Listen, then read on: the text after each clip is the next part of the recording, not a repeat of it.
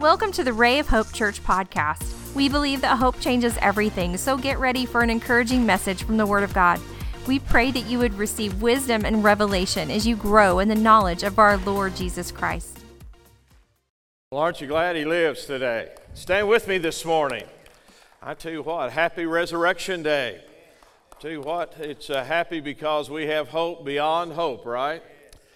Let's pray together. Father, we're so excited about being in your kingdom, and those who maybe don't know you, we're excited about them having the possibility of knowing you. So, Lord, today we lift you up, we exalt you, we praise you, we give you glory and praise. In Jesus' holy name, amen. You may be seated. Turn to your neighbor and say, I'm glad you're here today. Well, some churches do this. The pastor invites the kids up for the beginning of the sermon, and it's Easter Sunday, and he asked the kids to come up, and he said, what is today? What's the significance? And one of them said, well, it's all about the eggs and the chocolate and the bunnies, and not a good response in church, was it? And then someone else said, well, it's about Jesus going to the cross and his death and then his resurrection, victorious over death, hell, and the grave, and that was a better response. And then the pastor asked, well, what happens to someone when they believe in Jesus and they follow Jesus? And one little boy said, well, they go to heaven. Well, that's a good answer. And then the second response to the question that was asked, well, what happens if someone doesn't believe in Jesus? The little boy said, they're going to have a bad day. How many of you know it's going to be more than a bad day? It's going to be a bad eternity. But with Jesus, we have hope beyond hope. And in the middle of that little children's sermon, the question was asked, what was the first words that Jesus said when he left the grave? One little girl raised her hands and he said, ta-da. Well, maybe he did. I'm not for sure. If you have your Bible this morning, turn with me to John chapter 19. We're going to get into the Word of God today, and I believe the Lord's going to speak to your heart by the Holy Spirit. In verse 38 through verse 42, we have a portion of what happened after the death of Christ. After this, say that with me, after this, Joseph of Arimathea, being a disciple of Jesus, but secretly for the fear of the Jews, asked Pilate that he might take away the body of Jesus, and Pilate gave him permission. So he came and he took the body of Jesus, and Nicodemus, who at first came to Jesus by night, also came, bringing a mixture of myrrh and aloes, about 100 pounds. Then they took the body of Jesus and bound it in strips of linen with spices, and as the custom of the Jews is to bury. Now in the place where he was crucified there was a garden, and in the garden a new tomb in which no one had yet been laid. So there they laid Jesus because of the Jews. Preparation day, for the tomb was nearby. So look at that first two words, after this. Say that with me again. After this. Well, after what? Well, let's just go on the journey today, because last week we stopped at the triumphal entry. But that night of Passover, when Jesus was with his disciples, he left and went across the Kidron Valley up to the Mount of Olives in the Garden of Gethsemane. And there he prayed. He asked them to pray with him. Of course, we know they went to sleep. He went a little bit further. He prayed. And then they came to arrest him. And in that arrest, we know there were certain events that happened. And then they took Jesus to the high priest, or the former high priest of Annas. And there he is standing before that high priest, and he's examined. And then from there, they take him to the palace of Caiaphas. It's very close by. And then Caiaphas examines Jesus. And in both of these examinations, Jesus is being misused, mishandled. He's being blindfolded. He's being beaten. He's struck in the face. They're spitting on him. They're saying, prophesy, tell us who hit you, who struck you. And then he is brought before the entire Sanhedrin. So you have to picture in your mind, he's taken to Annas first, he's taken to Caiaphas, who's the current high priest, and then he is taken before the entire Sanhedrin as they gather together at the high priest's house. It is this place that we also know that Peter denies the Lord. He denied him 3 times. I don't know him, I don't know him, I don't know him. They bring false witnesses to testify against Jesus, and the problem is none of the false witnesses can get their story together. So, you're condemned by 2 or 3 witnesses. They can't even get 2 or 3 witnesses to get the right story. But finally, the high priest asked him if he is the Son of God or he is the Messiah. And the Lord responded by, "You are saying this," or "Thou sayest this." And that is, in their culture, in their law, blasphemy if you're not the Messiah or if you're not the Son of God. But we know he is the Son of God and he is the Messiah, so he gave the correct answer, but they didn't believe him, and that is worthy of death. Now here's the problem, is the Jews are not in control of their own land, and they cannot give the death penalty. So now it's about 6 o'clock in the morning. So picture in your mind this. It's about midnight, possibly, when the arrest is made. They examine him 3 times before Annas, before Caiaphas, before the Sanhedrin. And now they take him to Pilate because the Romans can execute the death penalty. So he's brought before Pilate. Now things get worse, because Pilate says, "Are you the king of the Jews?" And Jesus answered and said, "It is as you say." Now, while he is being accused by the priest in front of Pilate, Jesus never says a word. Now, Pilate says, "Don't you hear the accusations they're making against you?" And as a lamb dumb before the shearer, the prophet said, Jesus doesn't try to defend himself. He doesn't answer. And then Pilate is warned by his wife, Mrs. Pilate. She comes and whispers in his ear, "Be careful what you do with this just man, because I have suffered many things in a dream concerning him." Now Pilate wants to let him go, because Pilate does not want to condemn him to death. Now, hearing that Herod is close in Jerusalem, then Pilate sends him to Herod for Herod to examine him, because Herod's kind of control of the northern part of Palestine, and he hears that Jesus is a Nazarene, or from Nazareth, or from Galilee. So he says, "I'm going to get him off my hands, and I'm going to send him now to Herod." Well, now Herod examines him. Now understand this, in every examination, or every trial, if you will, then they are mistreating him. I mean, they're beating him, they're spitting on him, they're mocking him, they're humiliating him. Now, Herod finishes, because Herod wanted to see Jesus and thought maybe Jesus would do a miracle for him. He was going to use it kind of as a little audition. And now when Herod finishes, he sends him back to Pilate. So there, before Pilate, the Jews are asking for the execution of Jesus, and Pilate is wanting to let Jesus go free. So he offers them another alternative, and it's Barabbas. Now, Barabbas is a murderer and an insurrectionist, and he thinks the Jews will take Barabbas over Jesus, because Jesus has done a lot of great things for the Jewish community. But they cry out more vehemently, "Give us Barabbas and crucify Jesus." And when Pilate realizes he cannot control the crowd on that Passover weekend, which is blown up Jerusalem, if you will, for tens of thousands of pilgrims coming in on top of the population of Jerusalem, now he is given in to the Jews, and he's going to turn Jesus over to crucifixion. But before he does that, he is going to turn him over to his soldiers. And the Bible says a cohort, or a group of soldiers, and that's somewhere around 300. They take him to the Praetorium, or the palace of Pilate, or the governor there in Jerusalem, and there they begin to humiliate him and mock him and beat him. Most of you know they put a robe on his back, and they give him a scepter, which is a reed, and they bow down and, "Hail, King of the Jews." They're humiliating him even further. And they begin to beat him with that very scepter, that false scepter that they gave him.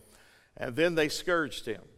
Now, Roman scourging was one of the most intense things of that time and in that area.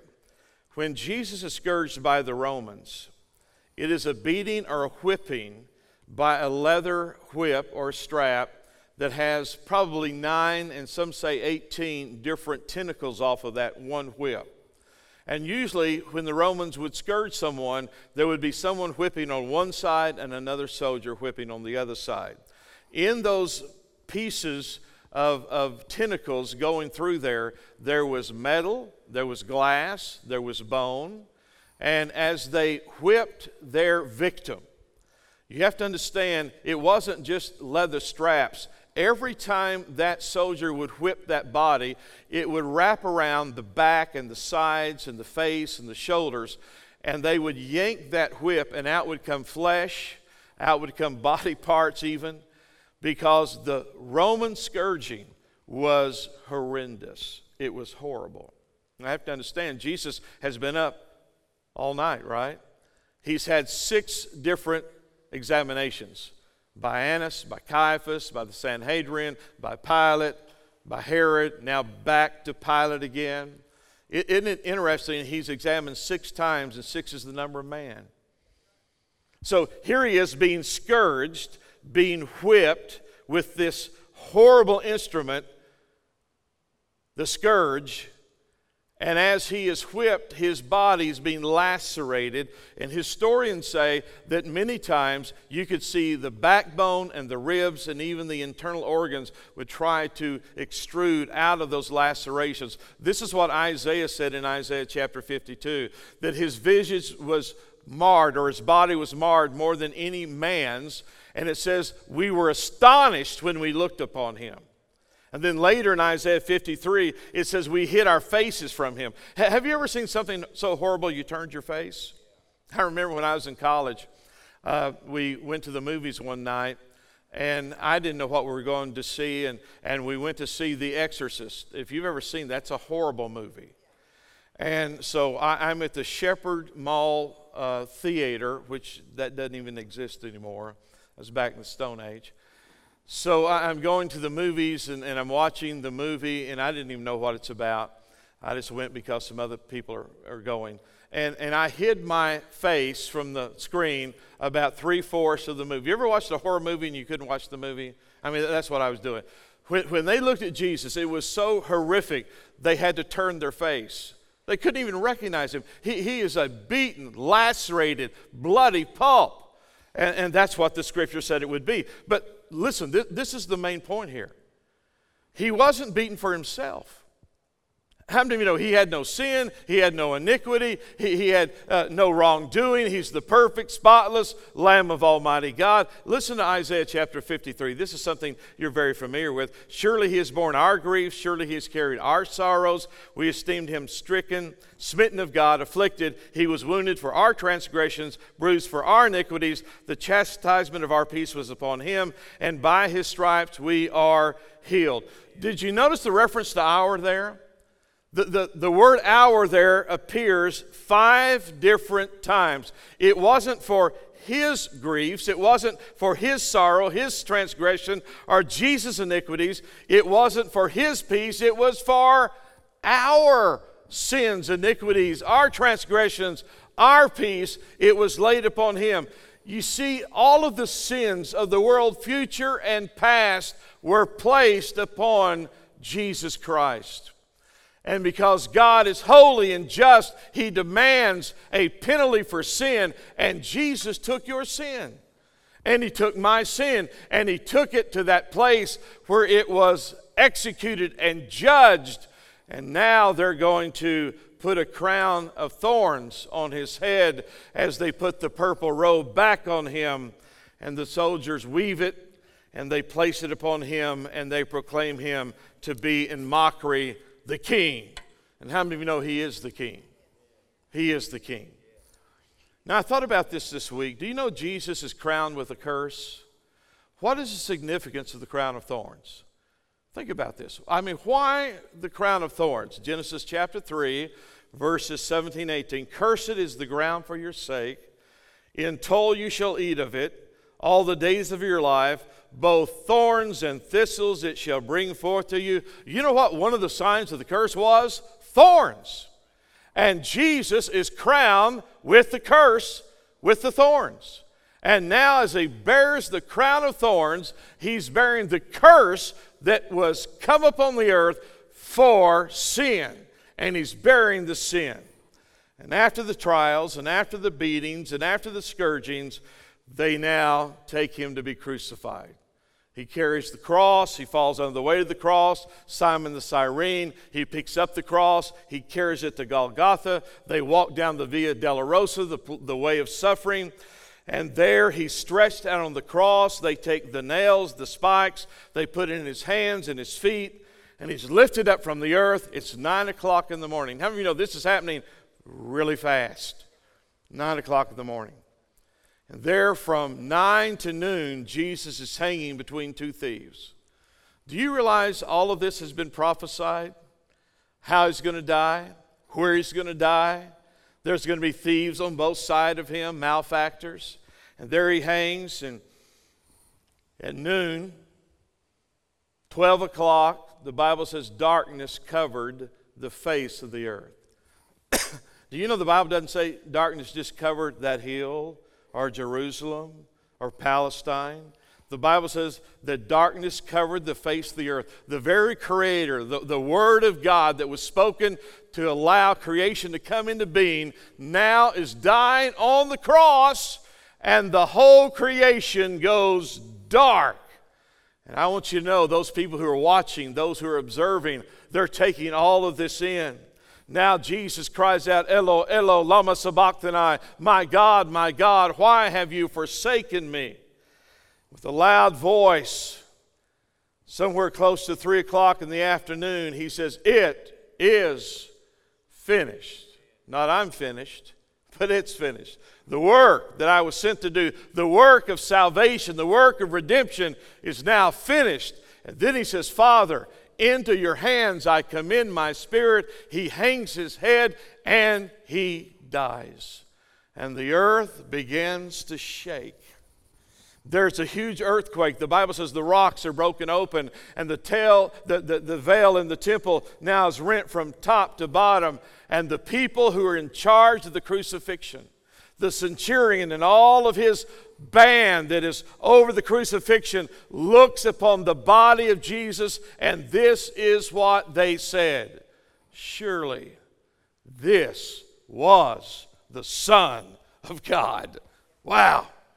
Even the Romans who are not Jewish, even the Romans who believed in many gods, they're declaring this was the Son of God. And then we pick it up where we started. After this, say that with me.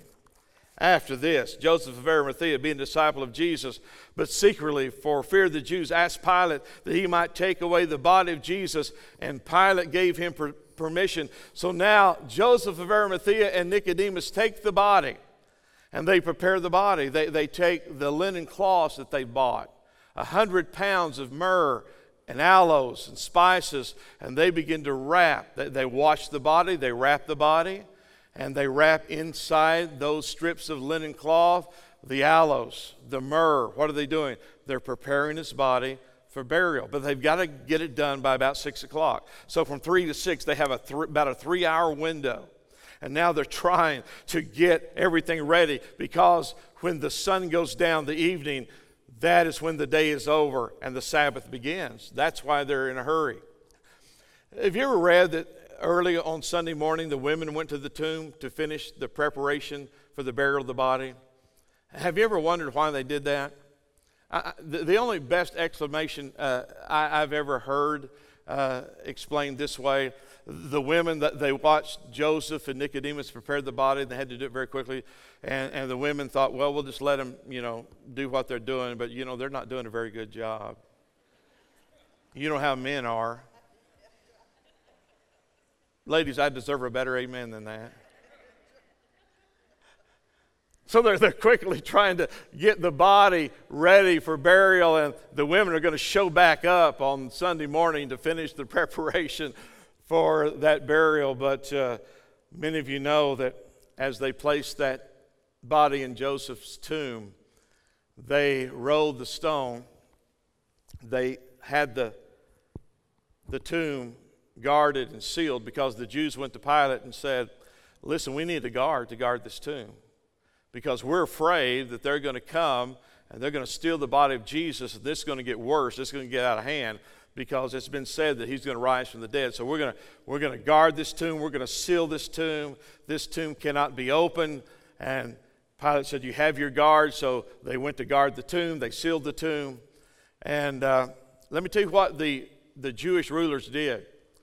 Because when that tomb was empty and that stone was rolled away, you do remember what the Bible says. They bribed the guards, and they told the guards, we're going to give you a great sum of money, and if anybody asks, you tell them that they came and stole this body.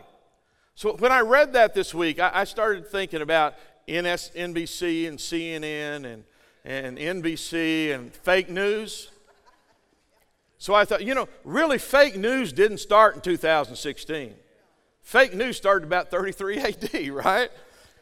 Okay, y'all get that on the way home. So what are they doing? They're lying because they know what happened. They know the angel appeared. They know the stone was rolled away. Jesus was not there. He's gone. And as those women come early that morning, they're coming about daylight. And they're thinking on the way, who's going to roll away the stone? But when they get there, the stone's already rolled away. You know what they find? They find angels there.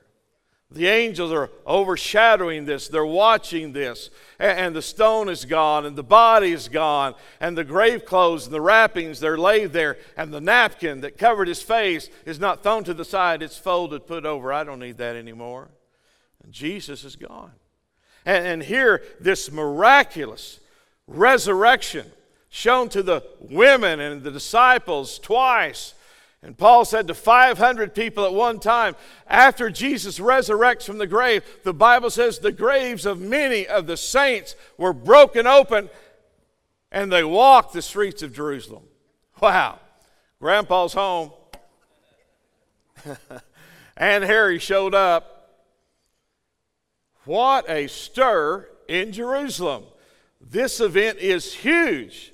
Let me tell you, if Christmas is the promise, Easter's the proof. It's the proof of the resurrection. He appears to many.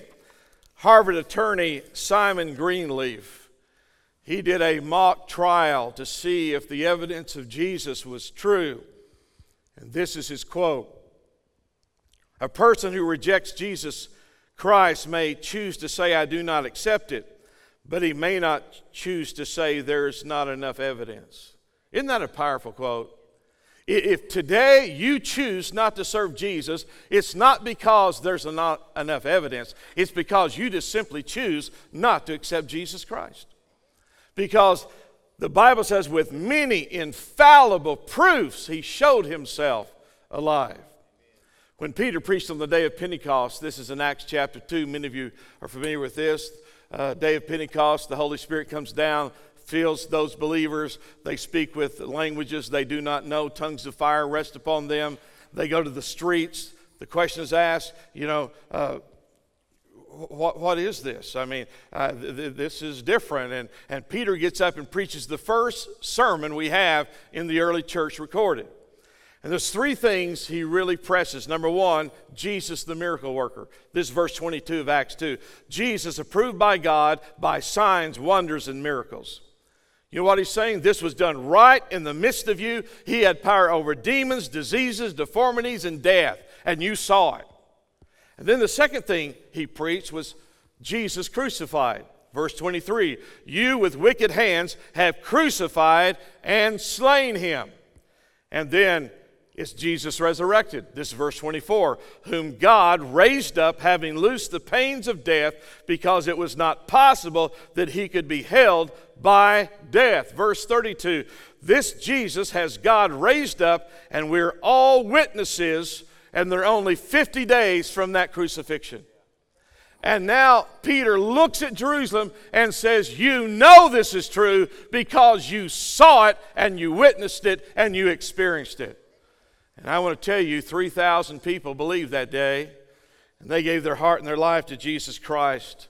In the middle of that sermon, Peter refers to a Psalm of David, chapter 16, verse 10, you will not leave my soul in the realm of the dead, nor will you allow your Holy One to see corruption. And Peter said he wasn't talking about himself because we know David did see corruption. He's buried right here in the city of David. And so he must have been talking about someone else. And he's talking about the Messiah. So think about this. All this was done for purpose. The virgin birth, the signs, the wonders, the miracles, the crucifixion, the resurrection. Jesus came here for a purpose. One of my favorite baseball figures is a guy by the name of Yogi Berra. Does anybody remember Yogi Berra? He has become famous because he had a whole list of what we call yogiisms. Have you ever heard of any yogiisms? Let me give you a few. If you don't know who Yogi Berra was, he was a New York Yankees catcher, and he was notorious for messing with batters when they got in the batter's box. You know, there was a lot of chatter going on, but they would get into the batter's box. And you ever watched a batter get in the batter's box and then make the sign of the cross before they stepped in? And Yogi would say to him, let's just leave God out of this today.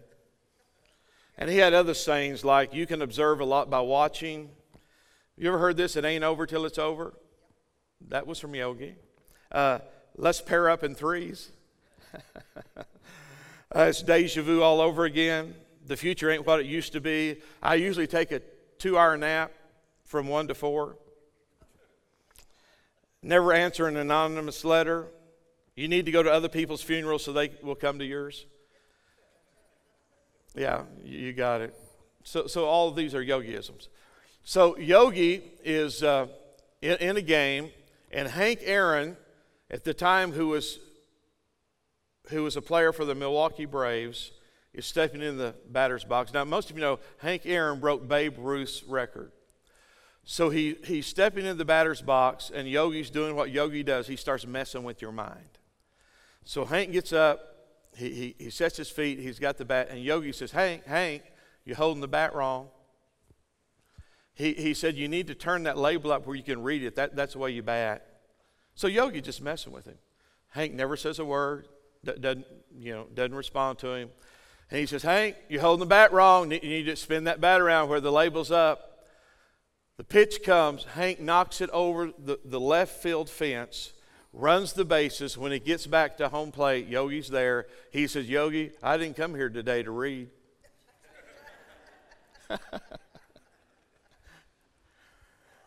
He came for a purpose, right? Hit home runs.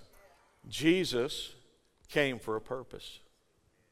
He understood. That's why when he prayed in the garden, Father, take this cup from me if it's possible. And how many of you know he came for a purpose? The examination 6 times before the high priest, the Sanhedrin, before Pilate and Herod. He came knowing that he was doing the greatest event in human history. My friends, I know that you have seen a lot of things in your lifetime, and there's been things that happened before us. There'll be things that happen after us. But the most significant event in human history was the coming, the death, the burial, and the resurrection of Jesus Christ. Let me tell you why. Because when death came, death had victoriously defeated every person on the planet except Jesus. And my friends, the Bible says it's once appointed unto man and then to die. And Jesus said, even if we did die, we won't die eternally because I have victory over death, hell, and the grave. And so today we celebrate that purpose and that plan and that victory of Jesus Christ because he is the victor. And my friends, he wrapped himself in human flesh and he came through the womb of a virgin, from the womb to the tomb, if you will, for purpose, and that's so you and I will not fear death. We were talking the other day, and we talked about people's different fears. Some people are afraid of heights, aren't they? Some people are afraid of snakes. Anybody here afraid of snakes? I'm afraid of them until I know what they are. Some people are afraid of clowns. Some people are afraid of this or that.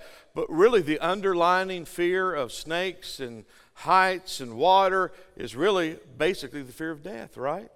You could fall and die. A snake could bite you and die. A spider could get on you and you could die. You could, get in the water, you could die. So the underlying fear is the fear of death.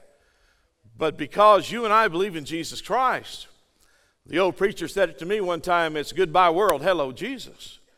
Because I know that this physical death is just going to be a transition to another life, and that's going to be eternal life. But we're not waiting for eternal life. We take hold of it today by believing in Jesus Christ as our Lord and Savior. And as we believe in Him and we trust Him and we follow Him, then we have the assurance as He has risen, we also shall rise, because the very resurrected Spirit that is in Him now has been imparted to us by faith. Can I hear an amen? So we leave today with a great deal of confidence because we know He's alive. And we celebrate that today. It's a holy day. The world has not esteemed it. I'm going to guarantee you there's going to be more people who are doing their own thing than more people here celebrating the resurrection of Jesus Christ. But today you're here, and let me commend you on that, because we are so grateful that we can celebrate a resurrected Savior. And we will celebrate tomorrow and the next day and the next day, and thank God He's alive. Amen. Thank God He's alive. Would you stand with me this morning? We are so thankful you joined us today. We would love to hear from you at rayofhopepodcast@gmail.com. Let us know how you were encouraged and how we can pray for you. Remember, Christ in you is the hope of glory, and hope changes everything.